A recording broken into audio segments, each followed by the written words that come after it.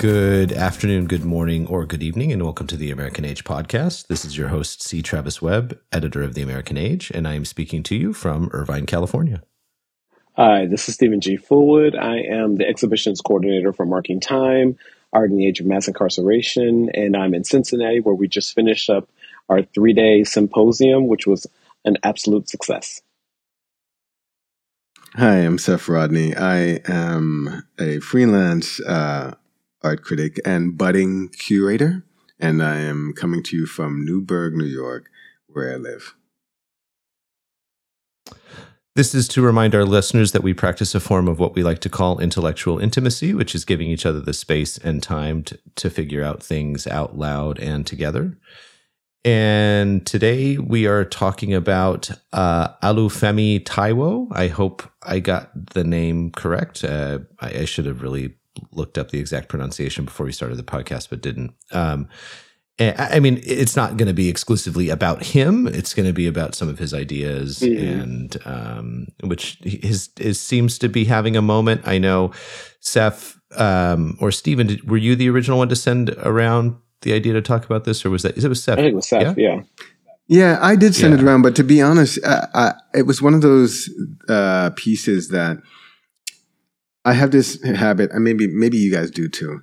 I will get wind of a really good piece, and I'll not have time in the moment to read it. So what I'll do is I'll just open up a tab with it. Yes. And just keep that tab there. Mm-hmm. And so, by the time I left Hyperallergic on April 8th, I had, in both my browsers, I tend to use Firefox and Google, Chrome. No, that's Chrome. Mm-hmm. Chrome. I had 18 open tabs. Yeah. I've been trying to not to do that.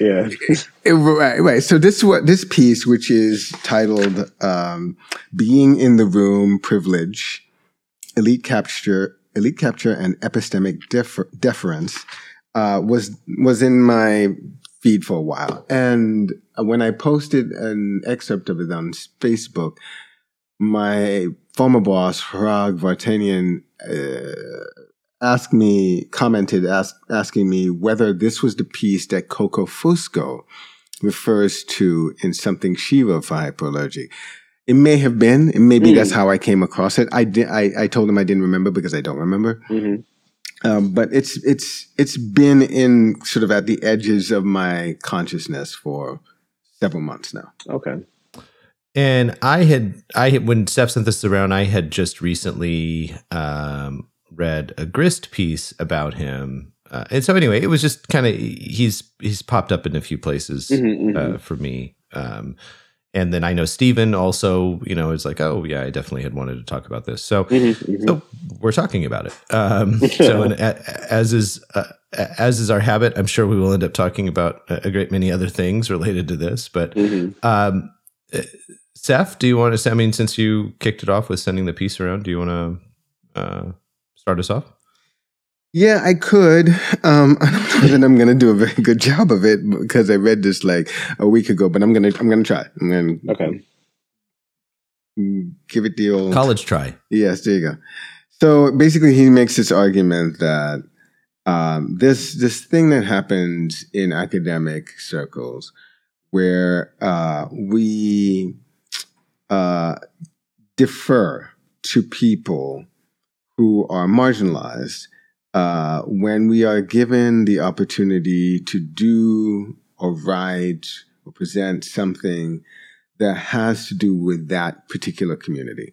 Not the piece doesn't necessarily have to, or the piece of writing doesn't necessarily have to be centered on those people, but if it involves them in some ways, the idea is that, and it's a tacit one, but the tacit idea is that one should defer to them, and this comes out of the way Táíwò describes how this situation kind of swam to the surface for him. Was that he had a colleague who said to him, "I abandoned the pitch because I don't think I'm the right person to write this story. I have no idea what it's like to be Black. I can send you the Google Doc with my notes." And he says that he flinched because he felt that this was kind of a trap. And he started to think about this idea of standpoint epistemology, which is the idea that basically comes down to these three sort of premises, which is, one, knowledge is socially situated. Two, marginalized people have some positional advantages in gaining some forms of knowledge. Two, I would add to that, and some positional advantages in explaining some forms of knowledge to people who are unfamiliar with those things. Just to quickly clarify, this is not his formulation. This is like what standpoint epistemology is generally considered to be, right? And he's kind of contending with this, right? And then the third one is that research programs ought to reflect these facts. So he then proceeds in this piece to take apart this idea or these assumptions and say, and eventually come down on the side of, well, this sort of deference to people who are in the room, who belong to these marginalized communities, is kind of wrongheaded, because just because they're in the room doesn't actually mean, one, that they have the knowledge that is useful to us, to answering the questions that are being posed to the group. Or two, doesn't necessarily mean that they're actually really representative of those marginalized peoples. Probably because they're in the room, right? So like there's a degree of separation that's already happened that's allowed them to be in the room. And that struck me as really powerful. And there's a few other things he goes on to say, but we can start there. Yeah, I was thinking about it presupposes a lot about identity. And again, I agree with what you said and what he said, actually, which is by the time you get to these rarefied spaces, these people may or may not have had these experiences, and or you're calling on them to do the work that you need to do. So even though the woman, Helen, I think her name was Helen, who called him, with what I think were good intentions, but also it absolved, it absolves one of doing the work themselves to simply just write a good piece, and to think about things. So I was curious. I don't believe I've read, and it's been a minute. My brain is a bit mushy, but did he talk about what the piece was about that she was writing? Did he mention that? I'm not sure that he does. I don't think he does. I don't think he does go into. No. Like that would have been helpful for me. And in fact, he leads off, I abandoned the pitch because I don't think I'm the right person to write this story. I have no idea what it's like to be Black. And then, just kind of from there, just as like an EG of probably a million conversations that happen like this in pitch rooms at magazines all across the country. And so, at least in New York and LA. Not just in academia, but corporate America, nonprofits. And so the gesture is a good one. It's just that it's a start, but it needs to just constantly be pulled apart. And sometimes maybe in the way that Olúfémi is describing it. Like, it's like, so what are we actually talking about here? And is this just simulacrum? Is this just some poor imitation of what we really should be doing? Which is, Black Lives Matter signs all over the U.S., first step. But what are we actually doing to dismantle some of the things that continue to plague these communities, these Black communities, these poorer communities, and so forth? So I feel like, again, I was sympathetic to Helen and sympathetic to people. And I've been asked to do this stuff a lot over the last couple of years, but I typically don't do it. I might hear something about your organization from someone who worked there or someone who had an experience there, and I'm like, I can't do that work for you, And then sometimes I'm not all that. I'm not as generous as Olúfémi in terms of sitting with the issue of representational politics in that way. I don't want to speak for Black gay men. I'm a Black gay man. And so I think it feels like a trap, but it also feels like giving you information that may not really benefit the community that you're talking about. So I don't really have that faith, particularly if I learn a little bit about what you've done and how you've worked in the past. And I'll do a little reading, I'll do a little thinking. But he starts off with people. He says something to the effect that, you know, it was, what do you call it? Those people who are, you know, there's a phrase for it, but it's, you know, you don't trust the process. Essentially, you know, he's like, I don't trust the Mm-hmm. process, but I saw some sympathy there, and I'm interested in rereading it again. I read this on the plane. I don't know about you guys, but reading sometimes on the plane is awesome. I just feel like I can focus. My mind is clear. I took a lot of notes. I was like, oh yeah, I've been in this situation before. I get it, you know, or from my Right. perspective, I get it. But again, it presupposes so much. Mm-hmm. It's like Travis, white man. So do you speak for all white men? Of course not. Do you speak for all white men who grew up in the South? No. Do you speak for all men who practice martial arts? No. So they're just all these things that I feel like are games that we're playing around privilege.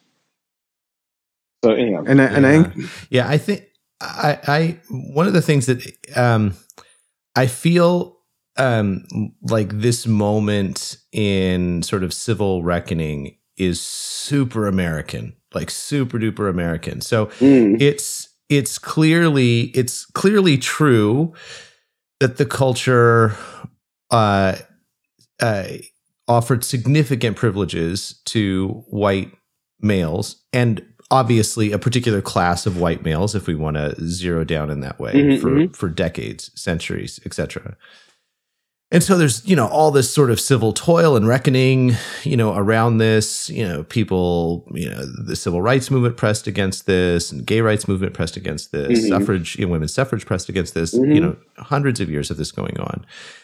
And of course, as a principle, it's better. He has this nice line, you know, about like sort of, you know, passing the mic. Well, yeah, like that's a good thing. Right. Like it's Mm-hmm. like if we're talking about women, if we're talking about the Black experience, it's probably a good idea to hear Right. from some Gesture's women good. or some Black people. Yeah. This is probably, yeah.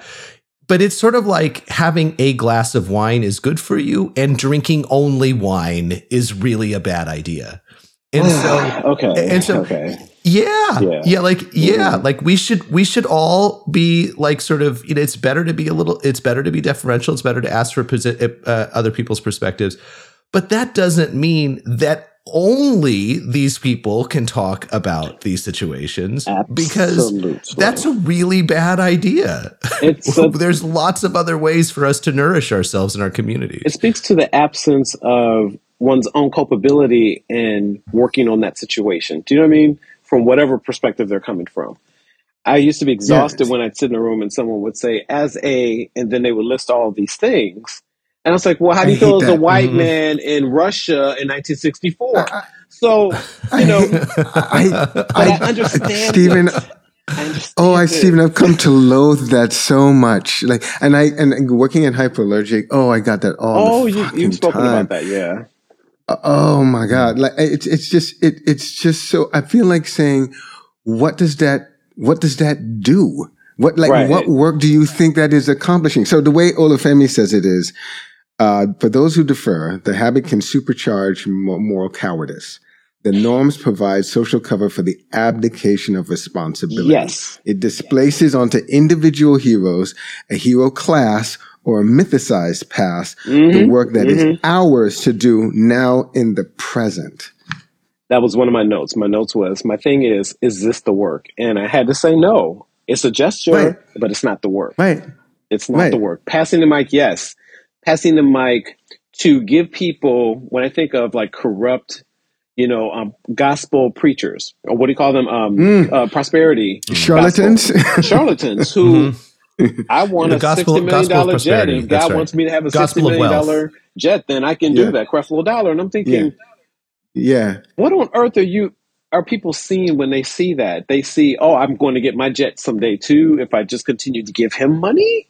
Like there's some really disconnects that I can't really put my finger on, but they circle in my mind. And I go, I'll come back to that because maybe I'll get them some more information. But I don't want you to pass the mic to these kinds of people. No, Thank you. because they ain't trying to. Thank you. Keep And also, right. it like I said, it's mythologizing, and it's an abdication of responsibility. Absolutely.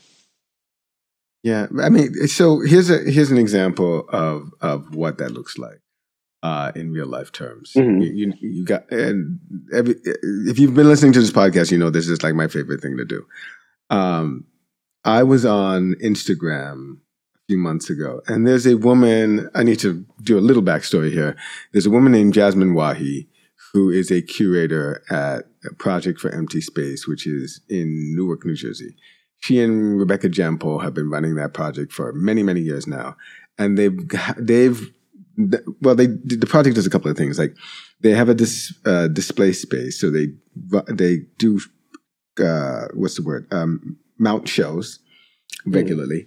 And they also have studio spaces that they rent out to artists in the area. And I think they also provide some studio spaces, like residencies for some artists.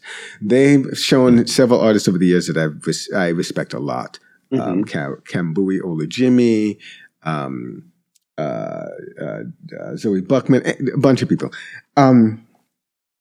So I've known her for years. And I think it was like 2017 or 18, I wrote a profile on them for Hypoallergic. So we've been kind of professionally close for a while. And when I go out to various dinners and things, I run into Jasmine all the time. Right after the slap heard round Hollywood, she posted something about that incident and said, basically, she got out of the Uzi and she just started shooting at men. She was like, Chris Rock was wrong because the joke that he made was ableist and blah, blah, blah. I remember this story. And I questioned this. I went on to, I follow her and went on her Instagram feed. I said, how is this ableist? And she said, well, Jada Pinkett Smith has alopecia, and underlying that is an autoimmune disease, and la la la. And so there's this long back and forth. Basically, I argued, you can't say that she's disabled if she doesn't identify as disabled. Does she identify as disabled? No, she doesn't have to because blah, blah, blah, autoimmune disease. And I said, okay, but I don't understand. Like, that's like me saying that I'm, or someone saying that they identify as such and such without there being sort of any like actual physical basis for them identifying as that. And she said, well, would you know, blah, blah. We have someone here from the disabled community talking about this, and you need to listen to them. And I said, well, one, you're making the assumption that I'm not disabled.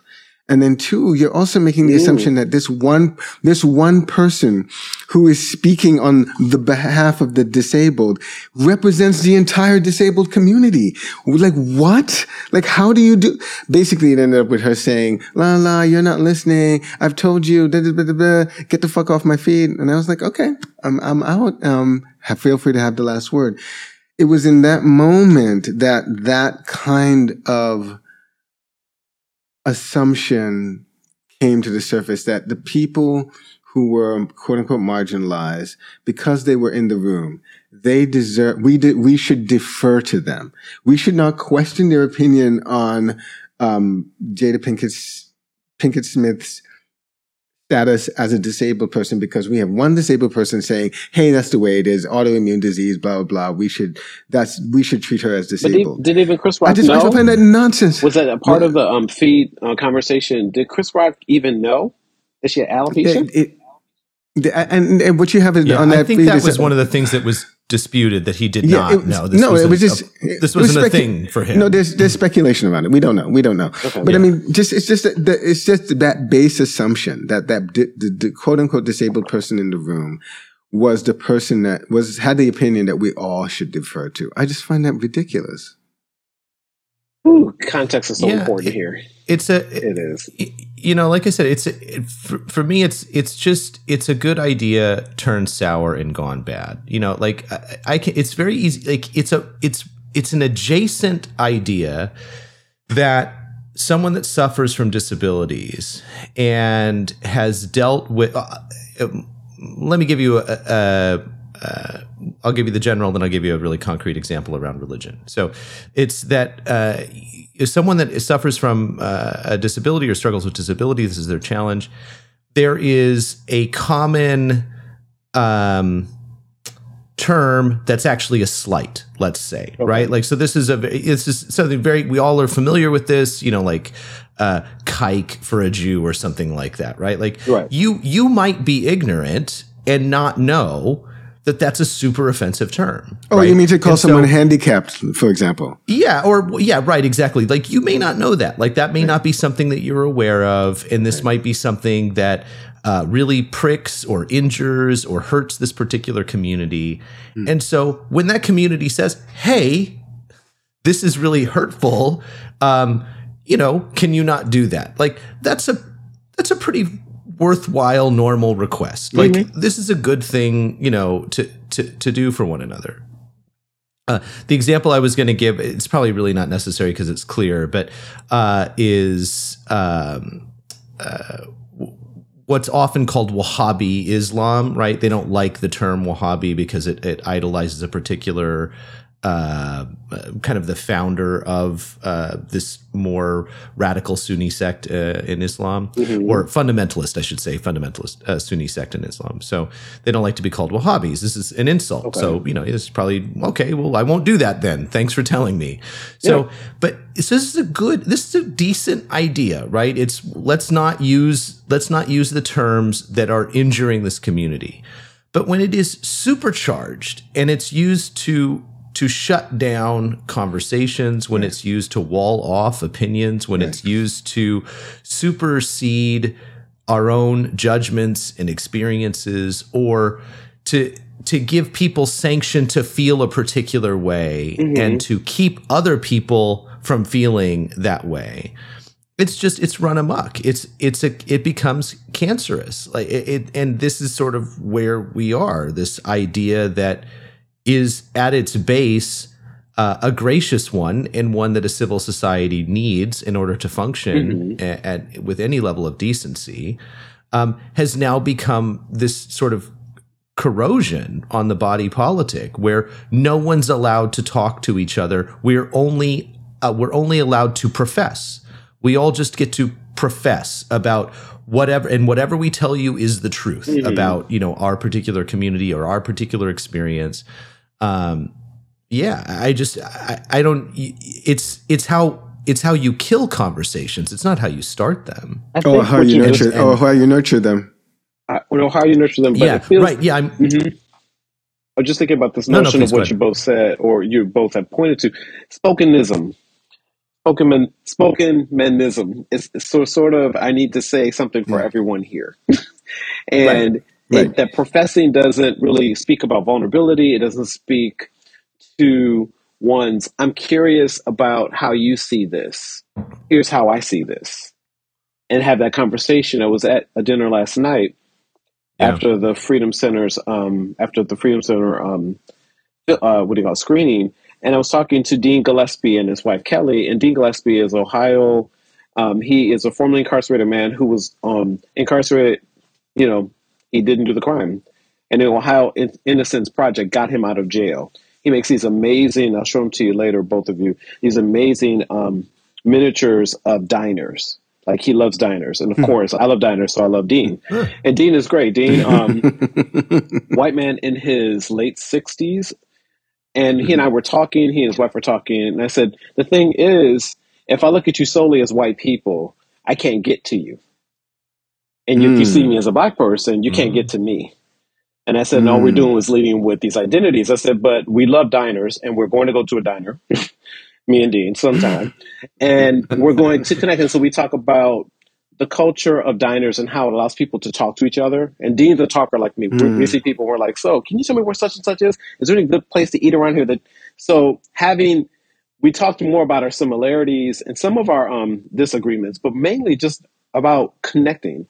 And it's the environment, of course. It's the dinner. No one wants to sit up and have a big political argument. But what I was trying to do on my side was, the part of the reason why I'm working with Marking Time is because it puts me in touch with people who have some experience that I hope to never have, but also to to learn, to be sensitive, to really listen. And if you can't listen, I don't think you can change your mind. I think that you just come in, this is what happened to me, and everybody needs to understand this, and I'm not changing. And it's like, well, there may be nuances and things of your story, like being imprisoned and having to hide your art so that if they find it, then you get more years, or you get more punishment, right? And this man was taking the inside of cigarette containers, inside of cigarette packets, boxes, the boxes, and would take the shiny side out, the what do you call it, the silver side out, the foil, and he would negotiate with other prisoners to get things so he could build these miniatures, because one of the ways he was able to stay alive, and this is a through line through a lot of the testimony I've heard over the last year from people about their experience, is that art kept them alive.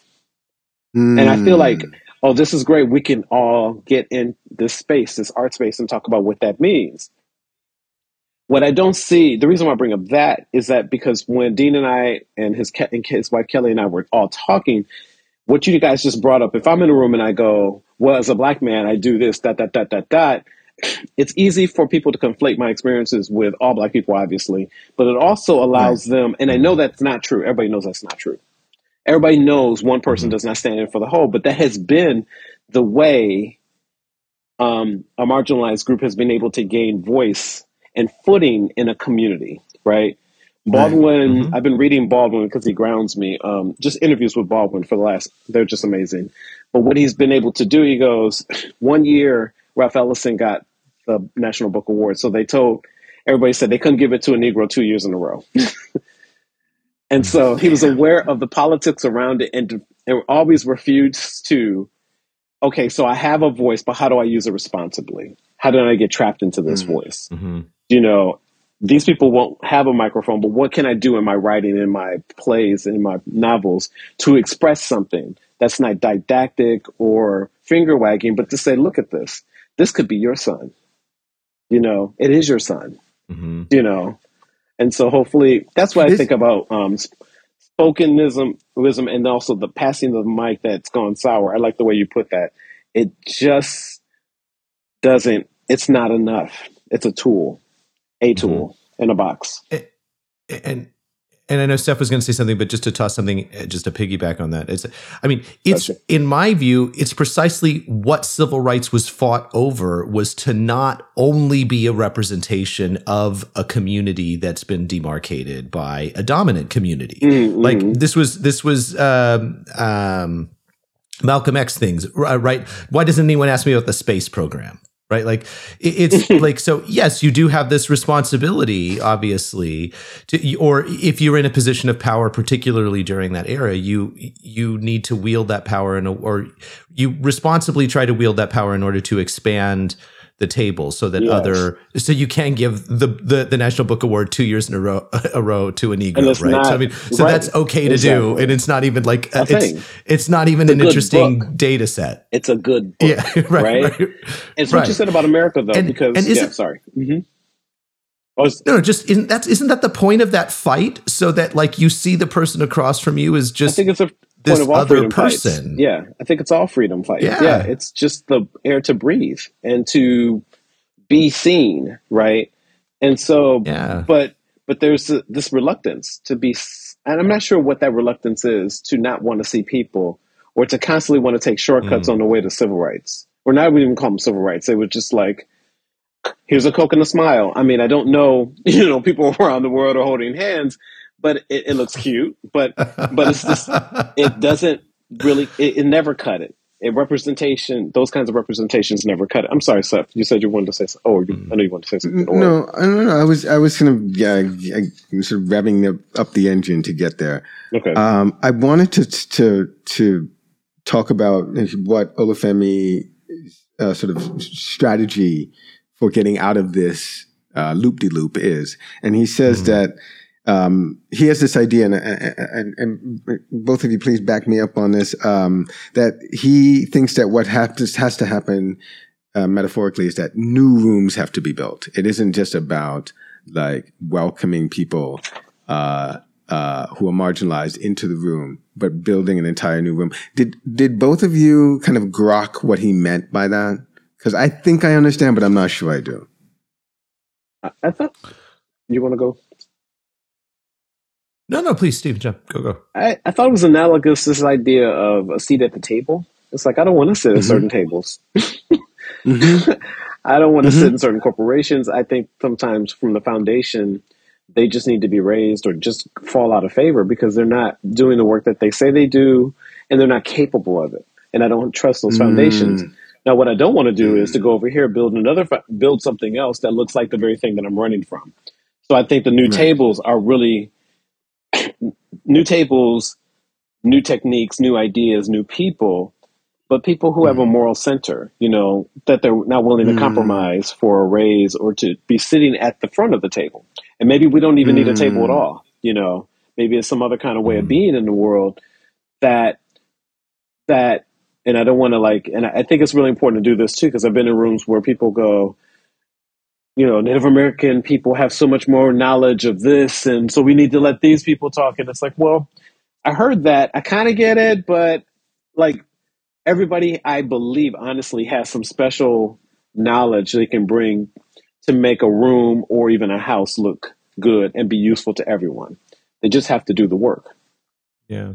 Yeah. I wonder what it would be like, though, to be in a situation like that where someone has introduced the group of Native Americans who are in the room and said, we want to hear from them first because we believe that they have a particular standpoint or a particular set of knowledge that the rest of the rest of the people in the room can learn from. I wonder if that was said, if I stood up and said, well, actually, I think that that's kind of a flawed premise. It may be that these people have knowledge that is absolutely useful to us, but it's possible that they don't. Or it's possible that they don't know as much as I do. It's possible that that they're not going to operate in good faith. I wonder what the response would be, though. It would not be good. It would not be good.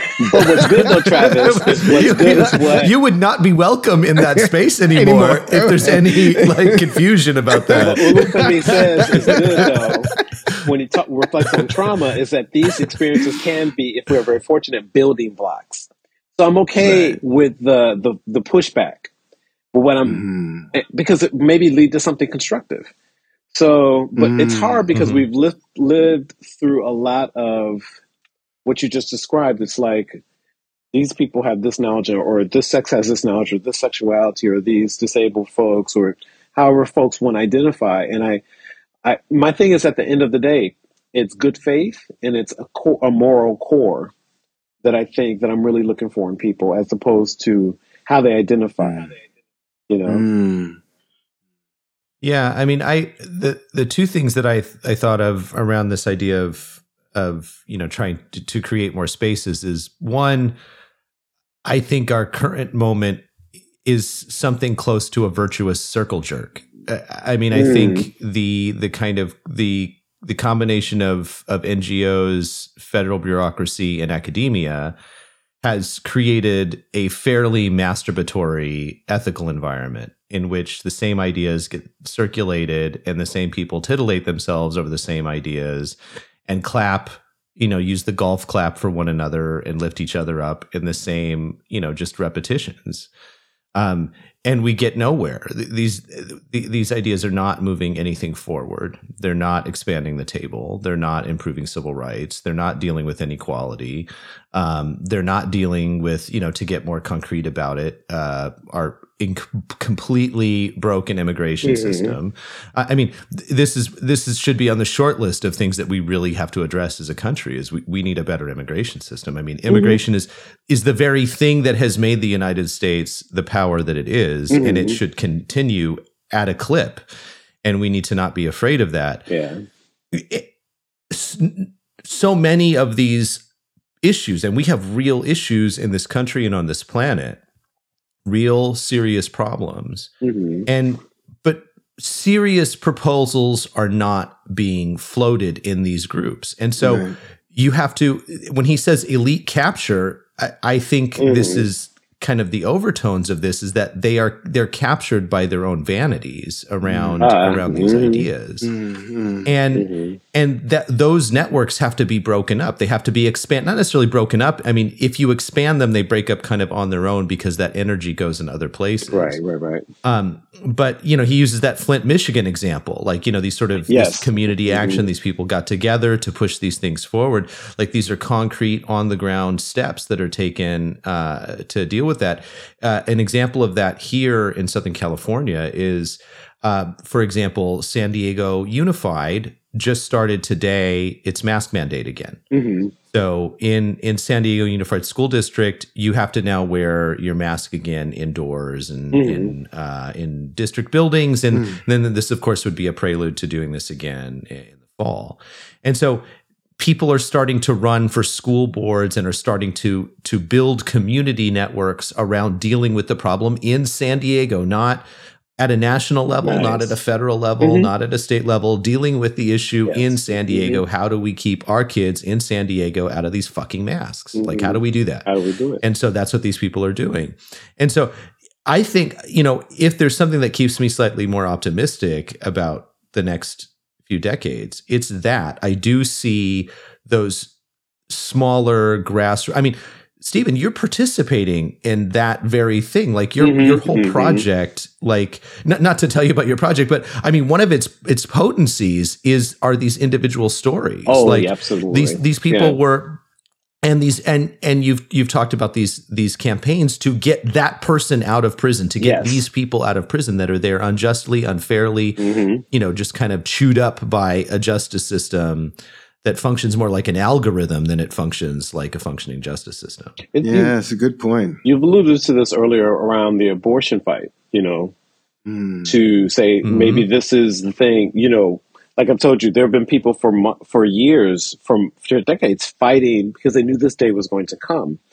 So now we have to tune into those networks and also align ourselves with those kinds of freedom movements. But they're always happening. And for folks who get turned on, great, find that turn on. I think that what I was thinking earlier, I wanted to point out one of Olúfémi's quotes, which I really, really love, which is, oppression is not prep school.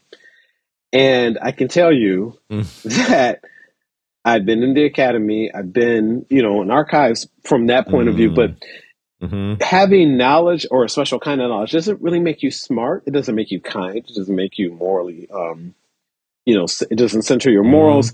It can be just another tool to get to wherever it is you want to go. So the heavy reliance on, sometimes the only voice that oppressed people are given is if they talk about their trauma. Right. And to me, that needs to stop, or find some different way to talk about it in the public sector, because it feels that's the only way that some people are even afforded a voice, right? Is to talk about what's going on there. And it's like, no, again, it doesn't wash well. And I want to just see more people, individual stories that we can hear, and that we can be empathetic to. So I'm completely on board with what you just said, Travis, because I feel as if there's a fire going on, and I've seen different examples of it where people are joining cults and, oh my God, if you whatever, some idea that I just find ridiculously incomprehensible. But I want people to be empowered to do things, but I don't want them to say they know more than a doctor or scientist because they don't. That's not what they do. Yeah, of course. That's true. Yeah. I want people to be empowered and not feel like their government or their religious institutions or the community institutions or even the institution of family has abandoned them. And so therefore, the weight of the world is on their shoulders, which is why I think we have so many comic book movies, because we have this hero thing. Iron Man's going to save the world. And it's like, how many more times do we have to save the world? And maybe it's a metaphor for something smaller than just saving the world, or something around feeling utterly lost and defenseless in a system that feels very, very, how do you change it?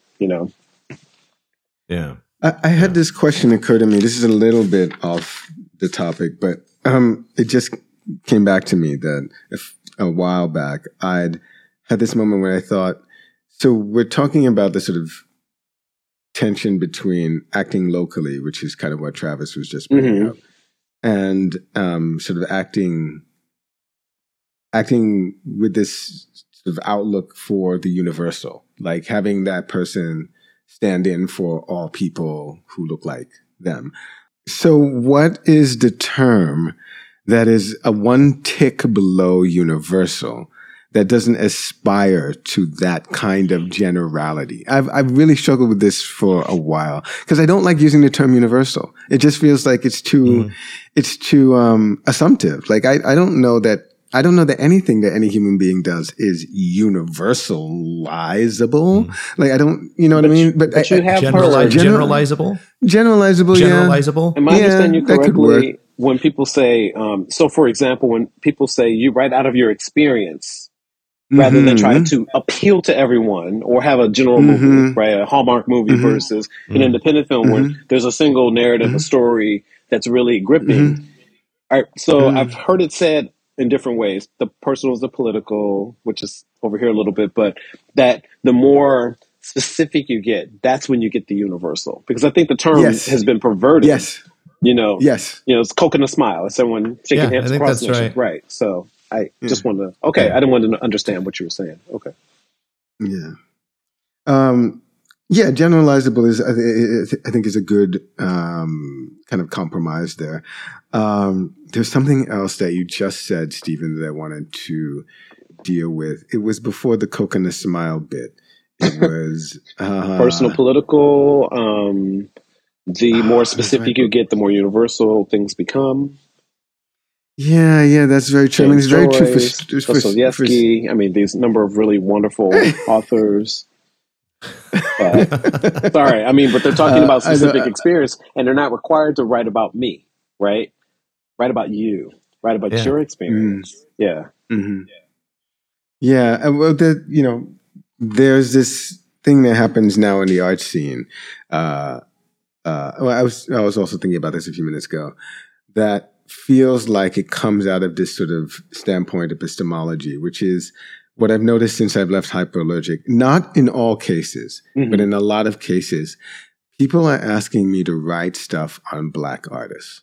Like there's a big push, and typically they're willing to meet my it's a pretty hefty fee of $2.50 a word to write on particular artists for these catalogs. I just got asked by MCA in Chicago to write on Gary Simmons.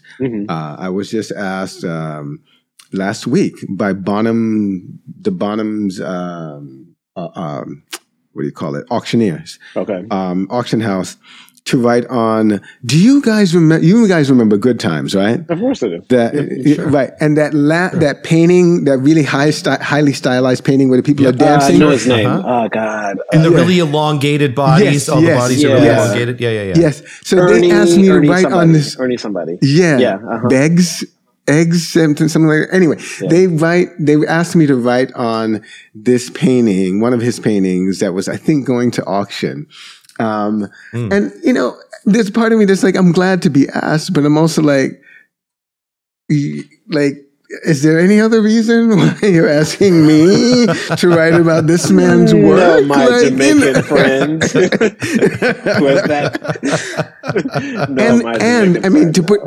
To put even a finer point on it, years ago, a guy named, I think his last name is Love. I'm blanking on his first name, but he asked me specifically to write an essay on an artist named Shabaka, who is actually originally from Jamaica, but now lives in Ghana. And at the time I told him I didn't have the bandwidth to do it. I can't, He reached out to me again this year and said, we have this, this catalog we're ready to print. We really want someone. And he said, I'm having a really hard time finding anyone who is Black to write on this. And I really want someone who is Black to write on this work. And at the time, he was willing to meet my fee, and I had the bandwidth, and I was like, sure, I'll do it.